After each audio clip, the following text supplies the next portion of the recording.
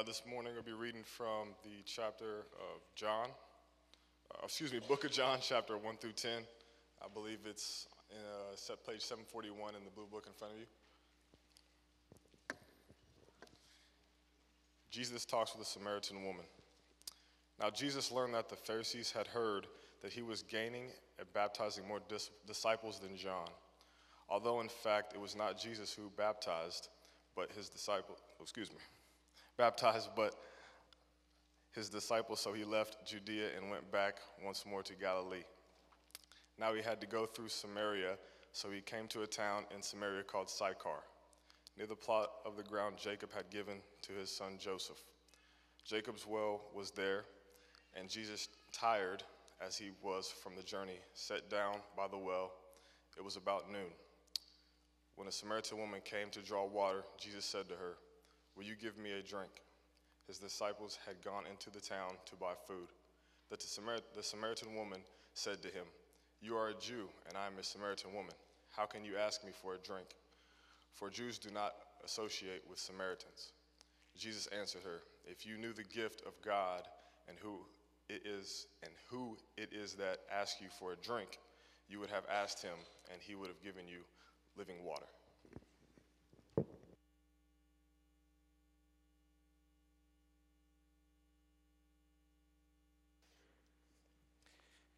Thank you, Jaden. Keep your Bibles open to John chapter 4. That's where we're going to be today. Jaden's actually in nursery this morning, and so I'm trying to figure out if he showed a dedication to scripture reading or lack of dedication to nursery. I can't figure it out, but I'm just glad he read. Probably used it as an opportunity to get out of there for a few minutes, but John chapter 4 is where we're going to be this morning. Like he said, it's page 741. Just ask you to join me in a word of prayer. So let's pray. Father, we thank you for the reading of your word. We thank you for the gift of your word. We thank you for the power of your word. And Lord, we just pray that it would just kind of take center stage now. We ask that of everything that's done in this room, that all conviction comes from you, all teaching comes from you, all discernment and sharpening and just leading comes from you, Lord. I pray that you just push me out of the way and that you take over this time. And we ask this in Jesus' name. Amen.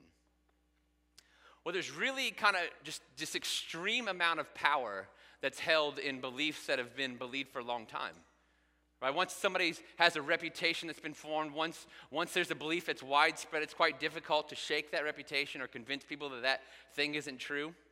So for instance, Aristotle has long been thought of as one of the great thinkers of our world. For centuries after his death, philosophers, professors, learned men everywhere would quote Aristotle and point to him as an example of just intellect and wisdom.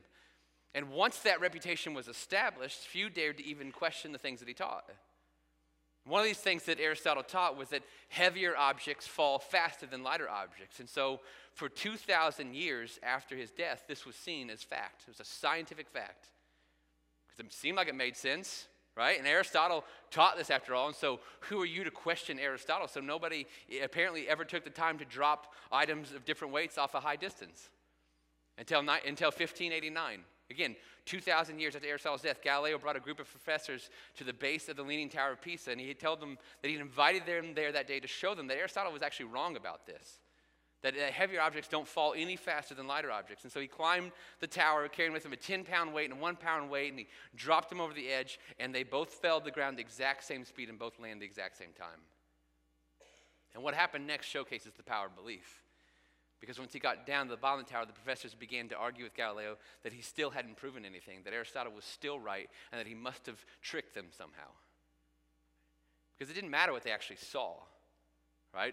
They viewed everything through a worldview, a lens that told them that no matter what, Aristotle was right. And so they were blind to any evidence to the contrary, no matter what their eyes viewed. You see, preconceived, long-held beliefs that have been formed are the hardest things for human beings to shake. It's why so many people believe things about God that just simply aren't true. It's why so many people quote things from the Bible that literally aren't in the Bible anywhere. It's why so many divides exist in our world, why there's a lack of trust, why there's so much great angst in our world. It's why two people can watch the same video and see different things. Last year, there was an internet sensation that was kind of fun along these lines. We were at a small group, and we were wrapping up the lesson. All of a sudden, Logan and Lauren Schold came out with their phones and showed us this picture of a dress. right? And so some of you are laughing because you remembered already. Everybody was sharing this picture of the dress, and because somehow whoever looked at the dress, it looked different to different people, right? Half the people saw this dress as blue and black. The other half saw it as white and gold. Now, I looked it up. There's a scientific explanation to how this is possible, but I got incredibly bored reading it, so I'm not going to do that to you today, okay? But everybody looked at this dress, and half the people saw it as gold and white, and the people with eyes and a brain saw it as black and blue. And in that case, right, it was fun and it was harmless. It doesn't really mean anything, but too often this explains what we see in our world. Right? Half of our country saw our recent election one way, the other half saw it the total opposite. Right, what we've learned in recent years is that even video evidence doesn't bring unanimous thoughts and feelings when it comes to police action shootings, because people all over our country watch the same thing and come to wildly different conclusions. And it's because every set of eyes in this world brings with it a life of experiences, beliefs, backgrounds, stories, and more that actually shape what we see. That even when presented with the same information, we absorb that information in different ways. And this is undeniable. We're not progressing towards unity. In fact, if anything, what 2016 has taught us is that the name calling and labeling and distrust and angst is only increasing. The divide is only getting bigger. And this can cause despair and hopelessness. I mean, is there a way out? Is there even a chance that there could exist in this world a place where people of all backgrounds and all races and all genders and all socioeconomic statuses could come together in unity and love? Is that even possible anymore? But today we're going to argue that, yes, it's entirely possible. But it's only possible through one means, and that is Jesus Christ. Because Jesus and Jesus alone has the unique ability to break down everything that divides us.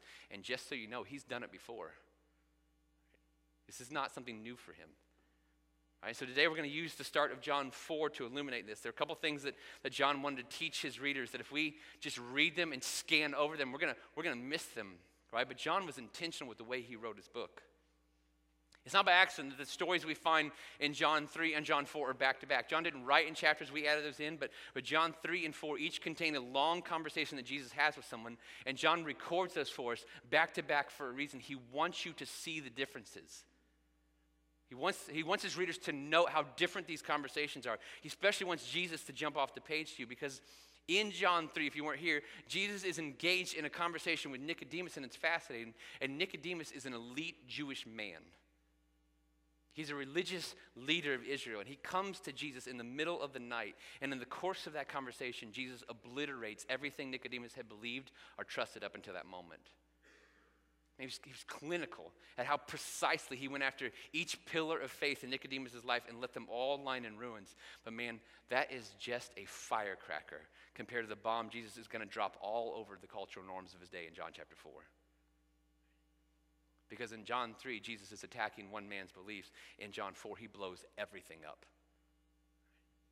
And if God can get you to see that this morning, you'll see how fascinating to read this chapter is. You'll see how awesome and unafraid Jesus is, how aggressive he is when the situation calls for it. And if we can all just see what Jesus is up to in this chapter this morning, we can respond in humility and repentance, and then there's no limit to the Christian community and influence that he can create here in our midst. At the start of John chapter 4, we're told that Jesus left Judea and he went back to Galilee because the Pharisees learned that his popularity was growing, and anyone gaining popularity was a threat to the Pharisees. So Jesus decides to head somewhere else. But he didn't do this because he's afraid of them. Okay, we're told in the Gospel of Luke that Jesus at some point tells his disciples, we're going to go to Jerusalem, and once we get there, I'm going to be betrayed. I'm going to be handed over to the religious leaders. I'm going to be killed. And on the third day, I'm going to rise again. And then Luke writes that Jesus then fixed his eyes on Jerusalem and set out on a direct course to the city. That guy's afraid of nothing. But you see, throughout John, we will see that he consistently operated on his own timeline. Jesus knows when it is he's to go to the cross. So his popularity, the amount of his fame, the amount of threat he poses needs to be managed until that time. Because he has things that he wants to accomplish before that time. And one of the most radical things that Jesus wanted to accomplish we find in verse 4. Verse 4 simply says this: now he had to go through Samaria. So he came to a town in Samaria called Sychar, near the plot of ground that Jacob had given his son Joseph. Jacob's well was there, and Jesus, tired as he was from the journey, sat down by the well, and it was about noon. Okay, now you must know that Galilee was north of Judea, so Jesus needs to head north. There are 3 different ways that you can get there, but all 3 of them posed a problem. All right, the first way was to cross the Jordan River and then travel through a region called Perea, and the problem there is inherent, and there's not a lot of bridges at this point in history. Okay, so crossing the Jordan was inconvenient to say the least. At flood times, it would probably be impossible.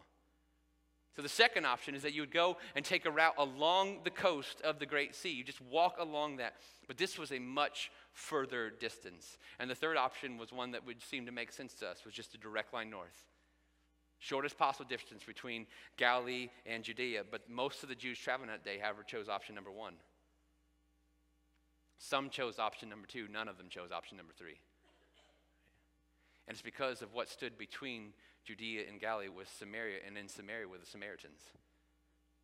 And a hatred existed between Jews and Samaritans that ran really deep.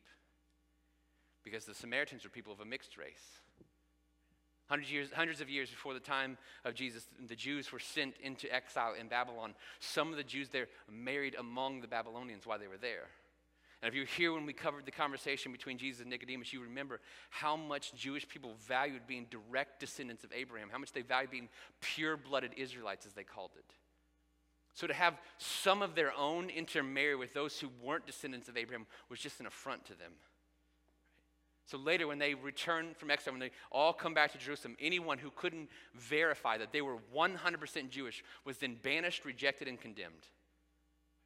And so these families, these discarded people, settled right next to Judea in an area now in John 4 known as Samaria. And one of the things that hurt most in this rejection was that they were barred from ever entering the Jewish temple again. And so they did what hurt people do. They responded back in kind. They built their own temple. They put a temple up on Mount Gerizim in Samaria and claimed that it was the only valid place that you could worship God. And guess what? Jews aren't allowed in. And so this deepened the divide even further as the Jewish people saw this as blasphemy against God and his temple. And so both sides start ingraining into the next generation a deep-seated hatred for each other. Samaritans taught their children to despise the Jews. Jewish people taught their children the same, and then began adding religious laws, rabbinic laws, that forbid any association at all with Samaritans. To the point where it wasn't enough that you should despise them. You were now a sinner and a lawbreaker if you associated with them. And so this divide deepened, and it became harder over hundreds of years. And by the time Jesus arrived, it was a common prayer among the Pharisees to pray and ask God to keep all Samaritans from experiencing the resurrection because they couldn't imagine heaven with a single Samaritan in it. And then in verse 4, we read, now Jesus had to go through Samaria. Why? Because Jesus, man. Because Jesus doesn't care what you think. Because Jesus simply will not let culture dictate who matters and who doesn't. Because Jesus would never let lesser authorities than him determine the value of human beings. Because Jesus came for all. He came for the Nicodemuses of the world, those who have enjoyed privilege and authority all their lives. And he came to tell them, you better not gloat in that and rely on that because I am your hope for salvation. And he also came for the Samaritans, the oppressed, the outcast, the despised, the hated, the forgotten. And he came to tell them that they are loved and they are valued and that he was their hope for salvation. And if you think that hundreds of years of deep-seated hatred and prejudice, the loss of his reputation, the scorn of others would have given Jesus pause before completing his mission, then you simply don't know Jesus. So he goes right through Samaria, and he's not traveling alone. He brings all his Jewish disciples. And listen, those boys were uncomfortable. They were not immune to the prejudice of that day. In fact, we're told in Luke chapter 9 of another time that Jesus wanted to head into a Samaritan town. And so he sent messengers ahead of the Samaritan town to tell them that he was coming. And they sent message back, said, you're a Jew, don't bother coming. And when they received this message, James and John, 2/3 of Jesus' inner circle, and the John who wrote the book that we're reading, suggest that Jesus used his power to call down fire from heaven and kill every single one of them. That's a slight overreaction, no? And Jesus rebukes them for it. And so here in John 4, Jesus takes these men that he's training and he's discipling. He said, guys, we're going into Samaria. And we get a little glimpse of how silly this division is because we're told where Jesus actually stops to rest is a well that Jacob built. And we're told this story in Genesis, in the Jewish scriptures, right? And John includes this detail to remind the readers that the Jews and Samaritans have a lot in common. There's very little they don't have in common, but for hundreds of years they focused exclusively on the differences between the two. And then in verse 7, it gets more interesting. Verse 7, when a Samaritan woman came to draw water, Jesus said to her, "Will you give me a drink?"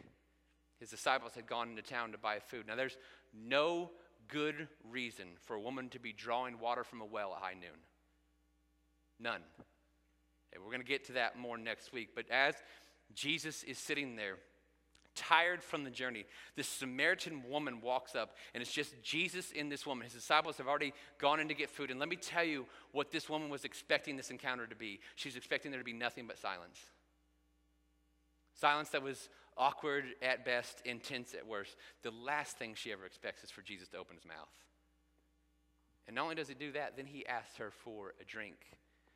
And she can't just sit there and let that happen. She can't stay silent. Look at verse 9. The woman said to him, "You're a Jew, and I'm a Samaritan woman. How can you ask me for a drink? For Jews do not associate with Samaritans." Now, one of the things that we don't get included for us in the written form is tone, right?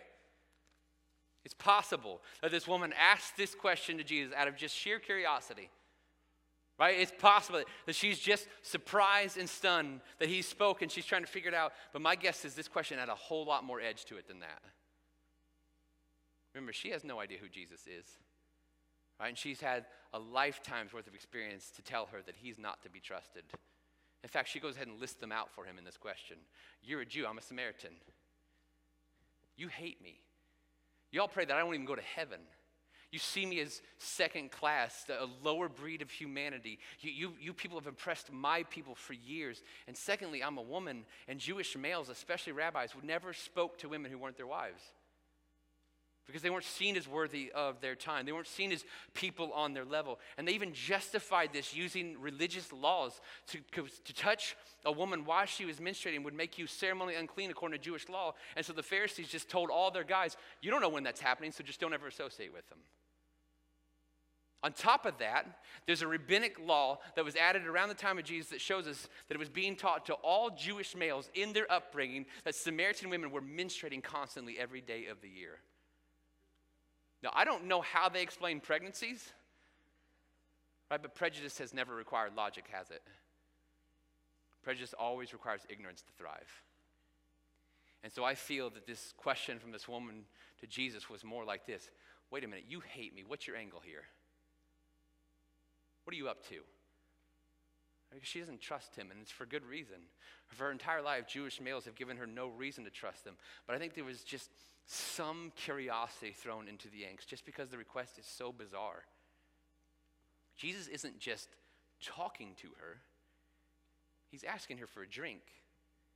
It was widely known in that day, any Jewish male that would share a dish or a cup with a Samaritan would be labeled as a Samaritan and then declared unclean. And man, this woman just wanted to get some water. She came out by herself at a time when it'd be guaranteed that no one else would be there. At a time of day when she was gonna be alone. And now there's this Jewish guy here and he's asking her for a drink and she's just thrown off and she's on edge and she's confused, right? She engages in the conversation and Jesus continues in verse 10. Jesus answered her, "If you knew the gift of God and who it is that asks you for a drink, you would have asked him and he would have given you living water." We're going to unpack that answer more next week, but Jesus basically tells her this: lady, you're ignorant. Right? And if you only knew, all your angst would disappear. If you only knew, right, that all those years of prejudice and hatred would just become irrelevant in a moment. If you only knew, everything that you're worried about would quickly fade to the background. If you only knew who he was. If she only knew what he was there to offer. If she only knew how she could receive it, then that would be all that matters to her. Jew, Samaritan, male, female, religious laws, worship debates, boundary lines, hatred, discord, all are found to be lacking in importance and relevance when one realizes who Jesus is and what he offers. You're a Jew and I'm a Samaritan woman. How can you ask me for a drink? Oh, dear lady, if you knew who was in your presence, you would be running to me and asking me for eternal life, and I'd give it to you. See, throughout his conversation with Nicodemus, Jesus kept telling him, man, you're focusing on all the wrong things. You're trusting in all the wrong things. You're believing in all the wrong things. Look up, I'm your answer. Everything you need can be found in me. And for the rest of this chapter, Jesus was going to tell this woman, you're focusing on all the wrong things. You're held up on all the wrong things. You're asking all the wrong questions. You're not experiencing life because you're holding on to these hurts. And what you need to know is that I am your answer. Everything that you need can be found in me. And yes, all of his disciples would need to have the prejudice in their hearts dug out. This woman would need to let go of all the pain that she has stored up. And that work can happen. I can go to work on that, Jesus says, once your biggest need is met, and I'm the answer to your biggest need. If you only knew who I was, if you only knew what I can do for you, all that other stuff would dissipate. Because the root of all prejudice is sin. I mean, this is the reason that we draw lines, the reason that we rank others, the reason that we devalue humans that are different than us is because we have wicked hearts that are stained by sin, and this lies within all of us.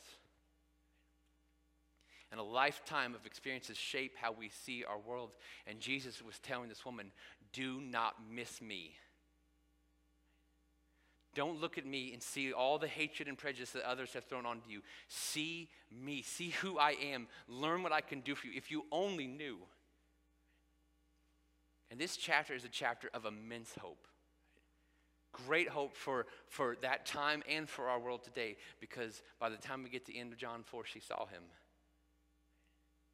By the end of this chapter, she no longer sees him as a Jewish male. She no longer sees him as a threat that needs to be despised and cannot be trusted. She sees him as her hope for all eternity. And then an entire village is changed forever. And her story is just the first brick to fall. You watch through the New Testament as through Jesus more and more bricks began to fall. In Acts, we see Philip heading into Samaria voluntarily. And he goes there to preach the good news of Jesus to the Samaritans. And when many believe, he sends word back to all the Jewish believers in Jerusalem. And guess who comes to lay their hands on them and pray with them? It's Peter and John. John, the author of our book. The John who in Luke 9 wanted to call down fire from heaven and kill an entire town of Samaritans is the John who Jesus forced to walk through Samaria. The John who will watch as Jesus will stay in Samaria for days and love on and teach these people. The John who will see the Samaritans display more faith in Jesus than anyone before the cross. The John who was scolded by Jesus for his prejudice and then trained by Jesus to open his eyes and see the world the way Jesus does. That the fields are ripe for harvest and all people need Jesus. And he came for all. The John who had that prejudice removed from his heart and went to Samaria and prayed for them and fellowshiped with them and ate with them and drank with them and loved them and celebrated what God had done in their lives. It is stories like John that are displayed throughout the New Testament as the church embodied this radical message from Jesus Christ. It was only the early church. It was the only place in the entire Roman Empire where Jews and Gentiles, slaves and free, male and female, would all come together and worship as one. It was only in the early Christian church that all these groups came and were treated with equal dignity and value. It was only in the church that these groups shared any life together at all. And it was only possible because of what Paul writes in Ephesians 2 about Jesus, that Jesus himself is our peace, who made the two groups one and has destroyed the barrier, the dividing wall of hostility between us. That's what he does. Because it's only possible because only in Jesus do we recognize two very important truths. The number one, all human beings are made in the image of God, and therefore all human beings have great and equal worth and dignity. And the number two, all human beings are level at the foot of the cross of Jesus Christ. That we're all sinners who all need a Savior to die for us in an act of amazing grace. And when Jesus took our place on the cross, he made it possible for us to be reconciled to God, one and the same. And it should be, right? It should be that once Jesus had done that for us, that we would have no time for the irrelevant stuff that divides us. It should be, but it isn't. And it isn't because until you get to heaven or Jesus returns, we're all still going to fight that sinful nature in us. But listen, church, we must take up this fight. The dignity of every human being is a cause worth fighting for. The church of Jesus Christ must be a beacon of light in this world that dispels all ideas of racism, sexism, and any form of prejudice. The church must show this divided world that this is not how it has to be. We must do this because Jesus modeled this for us and calls us to this. We must do this because it was our Lord and Savior who walked right into Samaria. We must do this because it was our Lord and Savior who ate with the tax collectors and talked with the prostitutes and touched the lepers. We must do this because it was our Jesus who spit in the face of every single prejudice in his day, and he did so unapologetically and with great zeal. We must do this because as the church of Jesus, we must do his work, and make no mistake about it, this is his work. He started it thousands of years ago, and he continues it today. And this work always starts within. For us specifically, this has to start within the community of First Baptist North and within our individual hearts. This is not possible unless we begin here. So how do we become a church that is a place for all? How does this church become a church that Jesus is proud of? How does this church become a church that serves all? How does this church over time look more and more and more like heaven? Well, we always start with repentance. We start by repenting of all the prejudice in our hearts. And to me, this is a twofold process. First, we must ask God in prayer to identify it for us, to reveal to us where it is that we are prejudiced. And secondly, when he reveals that, we repent of it and beg him to remove that from us. And this is for our good, because nothing limits us as efficiently as prejudice does. You see, prejudice can take many forms, but it's always based on two pillars. Right? And the first is isolationism. Right? We see this with the Jews and Samaritans, right? The Jews went out of their way to isolate themselves from the Samaritans.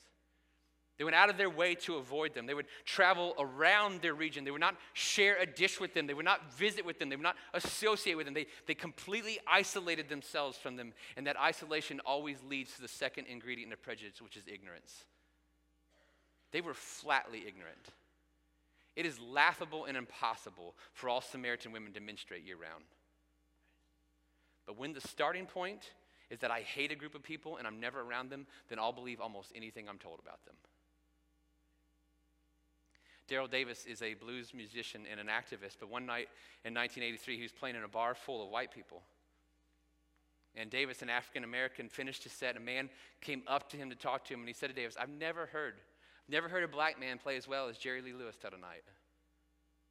And Davis told him, well, did you know that Jerry Lee Lewis actually learned how to play from black musicians? And this guy just wouldn't believe him.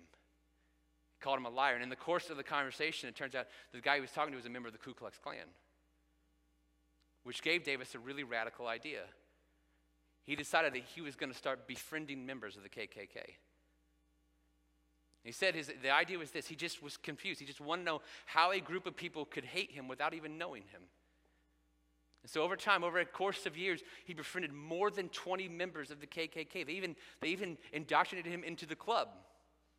They started going to their meetings, right? And in their conversations, all he did was, for all those years, he just let them ask whatever questions they wanted to ask. And what happened is the ignorance disappeared. And when ignorance disappears, prejudice doesn't stand a chance. And Daryl Davis is credited with bringing down the KKK in Maryland. It does not exist today because of his efforts. Because there is no more hatred when the ignorance is gone. Ignorance and isolation are key to prejudice, right? Because given even half a chance, human beings will climb out of the boxes you've assigned them to. I've heard more times than I can count, and I'm talking on really respected media organizations, more times than I can count, that everyone who voted for our president-elect is either racist or misogynistic or okay with those things. Right? Because that's a really nice, easy label to slap on someone out of anger until you talk to them. And I've talked to two people, right, who voted for him and then burst out into tears on the way home. They felt terrible about having to support someone who used the rhetoric and tactics he did, but they said they felt they had no other choice since their other option was a candidate who was so pro-abortion. Now, you can agree with them on that. You can disagree with them on that. You can disagree with them on not liking their vote. But talk to them and you'll quickly find out you cannot put a label on them. So who is it, right? Who is it that you have a hard time loving? I'm going to tell you, acting like you're above this helps nobody. Confessing it to Christ and repenting of it does. We need to ask God to search our hearts and show us the prejudice that is within us. We're all sinners, so it's foolish to act like we're above this. But if we surrender this to Jesus, he alone has the power to remove this from us. And if you're honest this morning, just be honest with yourself. Most of you know who it is that rubs you the wrong way, even if you wouldn't admit it. Is it those whose skin is different than yours? Those whose nationality is different than yours? Those whose religion is different than yours? How about those who struggle with sins that you don't struggle with? And so, man, it's really easy to demonize those people. Those who vote differently than you. Those who are in a different economic class than you, either above or below. Those who parent differently than you. And ask God to identify them, and then ask him to remove that prejudice from you. And then, listen, stop isolating yourself from them. Stop isolating yourself in order to remove the ignorance. Ask the Lord to give you opportunities to spend time with them. And allow God's Spirit and the lack of isolation and the dwindling ignorance to melt that prejudice within you. Some of you are going to be asked by God today to befriend someone at work you've always ignored. Some of you are going to be asked by God today to invite a neighbor over for dinner that you would have never invited over for dinner. Some of you may be asked by God to, in a moment in the future, to move into a new neighborhood altogether, to be immersed in a culture that you've never been in, and it will be great for your soul and great for the name of Jesus. We must repent of the prejudice within us. And secondly, we've got to call out the sins of the choir. It's far too easy to call it the sins of culture, right? It's far too easy as Christians just to bemoan our country, to wail about the state of our society, cry out about the world. It's far more difficult to call out the sins of the church.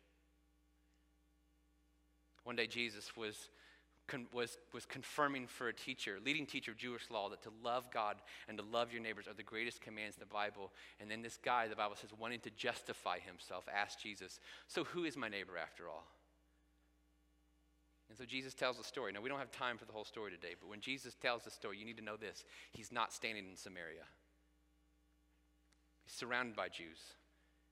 He's being questioned by Jewish religious leaders, and he tells the story of a Jewish man who was robbed and beaten and left for dead on the side of the road. And there's a Jewish priest who passes by, and wanting to avoid becoming unclean religiously, he passes by and doesn't help him.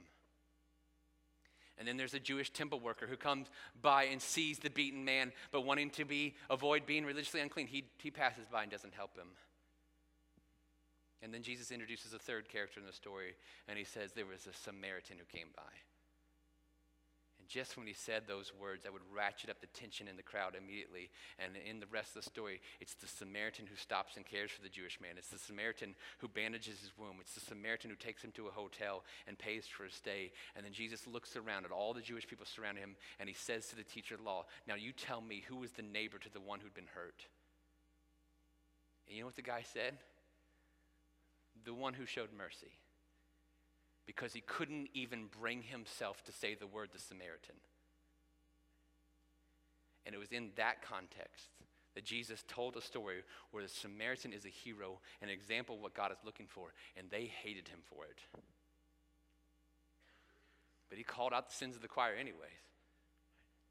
Listen, if we spot any sort of prejudice at FBN, we must lovingly and firmly identify it and squash it. It simply cannot be allowed in the church of Jesus. So we repent of the prejudice in our hearts. We call out the sins of the choir. And thirdly, we just listen and empathize. We're not to be the judge over whether someone else's pain is valid, right? We don't get to make that call. God does. I've got a 5-year-old daughter named Jim. Imagine if she gets hurt. I don't know how she gets hurt, but she gets hurt and starts crying. You'd expect me to run to her and ask, what's wrong? What hurts? How can I help? I'd be a terrible father if while she was crying, I'd be like, yeah, Jim, I don't like the way you're crying. Why don't you just simply calmly ask me to come over there and see if I can help? Maybe you could submit a request in writing or shoot me a text and tell me what's wrong. Right? It'd be incredibly unloving for me to pick apart her cry for help instead of just asking what hurts. Yet every single time an oppressed faction of our society or a group of minority people cry out in anguish, we are quick to tell them that they're grieving in all the wrong ways. The church of Jesus must not pick apart cries for pain. We must listen to them and empathize the best we can and ask them what we can do to help, because to dismiss the pain of others is not Christ-like in the slightest. I'll go as far as saying this to the white men today, because as you can see from this pastiness, I'm one of you. Listen, guys, we've been given an easier road based off of something that we have no say over whatsoever, our gender and the color of our skin. Our plights do not compare with the struggles and limitations that women and minorities have faced, and to deny this is to simply deny reality. And in the day and age of social media, when we all have so many forums, we have the ability to abuse that privilege by speaking out and discounting anyone who does not see the world like we do. And I think it's past time that we just listen. We should start just by listening to God's word. James 1:19 says it clearly. Know this, my beloved brothers, let every person be quick to listen, slow to speak, and slow to become angry. That verse should apply over the course of our lives. It definitely should apply to that verse the next time someone cries out in pain or claims there's an injustice or sees something entirely different than we do. Our first response as Christian men, our go-to move needs to be to shut our mouths and step back from the keyboards. And we should just listen and ask God to give us wisdom and ask him to show us what is it like to be in their shoes. Ask him to help us be voices of healing and grace, not to add to the toxicity and divide. Man, the least we can do is just spend some time listening. Our progress on these matters, and all matters, will only go as far as our empathy will take us. We must repent of the prejudice in our hearts. We must call out the sins of the choir. We must listen and empathize. And lastly, we must fix our eyes on Jesus. Because, man, he's the only hope we have in removing these sins from our hearts and healing the divides between us. He's the only hope, because Jesus died on the cross to pay the price for all our sins and also to remove the power of sin over us. He died to reconcile us to God, but also to reconcile us to one another. And wherever Jesus went, he caused awe and wonder at how he ignored every prejudice of his day. Read the Gospels. You see, Jesus leaves people in his wake who simply could not believe what they'd just seen and heard. He constantly went where he was told he should not go by those holding those prejudices. He ate with and touched and healed and loved and served everyone he was told to avoid, and he was hated for it. He was called a drunkard. He was called a sinner. He was called demon-possessed. And yes, when we get to John chapter 8, we're going to see that he's called a Samaritan. And the context of that is that it was being used as a racial slur. Fine, Jesus, if you're going to love those people, then we're just going to go ahead and see you as one of them. And he went anyway. His reputation was ruined completely, and he went anyway. He was mocked, and he went anyway. He was hated, and he loved them anyway. He opened himself to ridicule, and he went anyway. He went there to offer them himself. The one who brings peace, the one who breaks down the dividing wall of hostility between people. He went to reconcile them to God, to cause his church to be a place where men and women, Jew and Gentile, black and white, Hispanic and Asian, would all simply just become followers of Jesus. Equal in value, equal in love, equal in grace, that every tribe, every tongue, every language would speak the praises of Jesus and be united in our worship of him. He did that, and they killed him for it. They killed him for it. And you know what he says to us? Follow me. Follow me down this exact same path. People won't understand. People will ridicule you. People will complain. People will hate. People will get angry. Follow me anyway.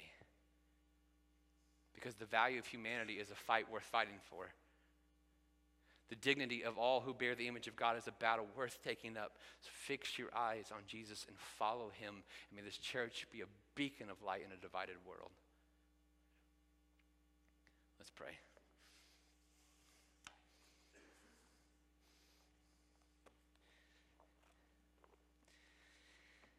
Father, one of the great hurdles to any kind of discussion like this is that we are so quick to get defensive. We're so quick to dismiss this as not our problem and someone else's problem. We're so quick to point the finger back at someone else. And so, God, I pray that around this room that your Spirit would cover us with your grace and cause us not to do that this morning. Yet, Lord, instead we would allow you, as David prayed in his psalm, to just search our hearts, God. Show us if there's any sort of unclean way in us. Show if there's any sort of harborment of bitterness or prejudice towards another group of people. God, one of the heartbreaking things about this is that often it's not even our fault. Often it's a result of upbringing and ignorance and life experiences that have formed these in us. But Lord, it doesn't matter whose fault it is. They are displeasing to you. So God, would you break down the dividing walls of hostility that we've put between us and other people? Would you soften our hearts to people in our world that we so quickly dismiss? And would you let FBN be a place that is a church that you are proud of? And Lord, we ask all this in Jesus' name. Amen.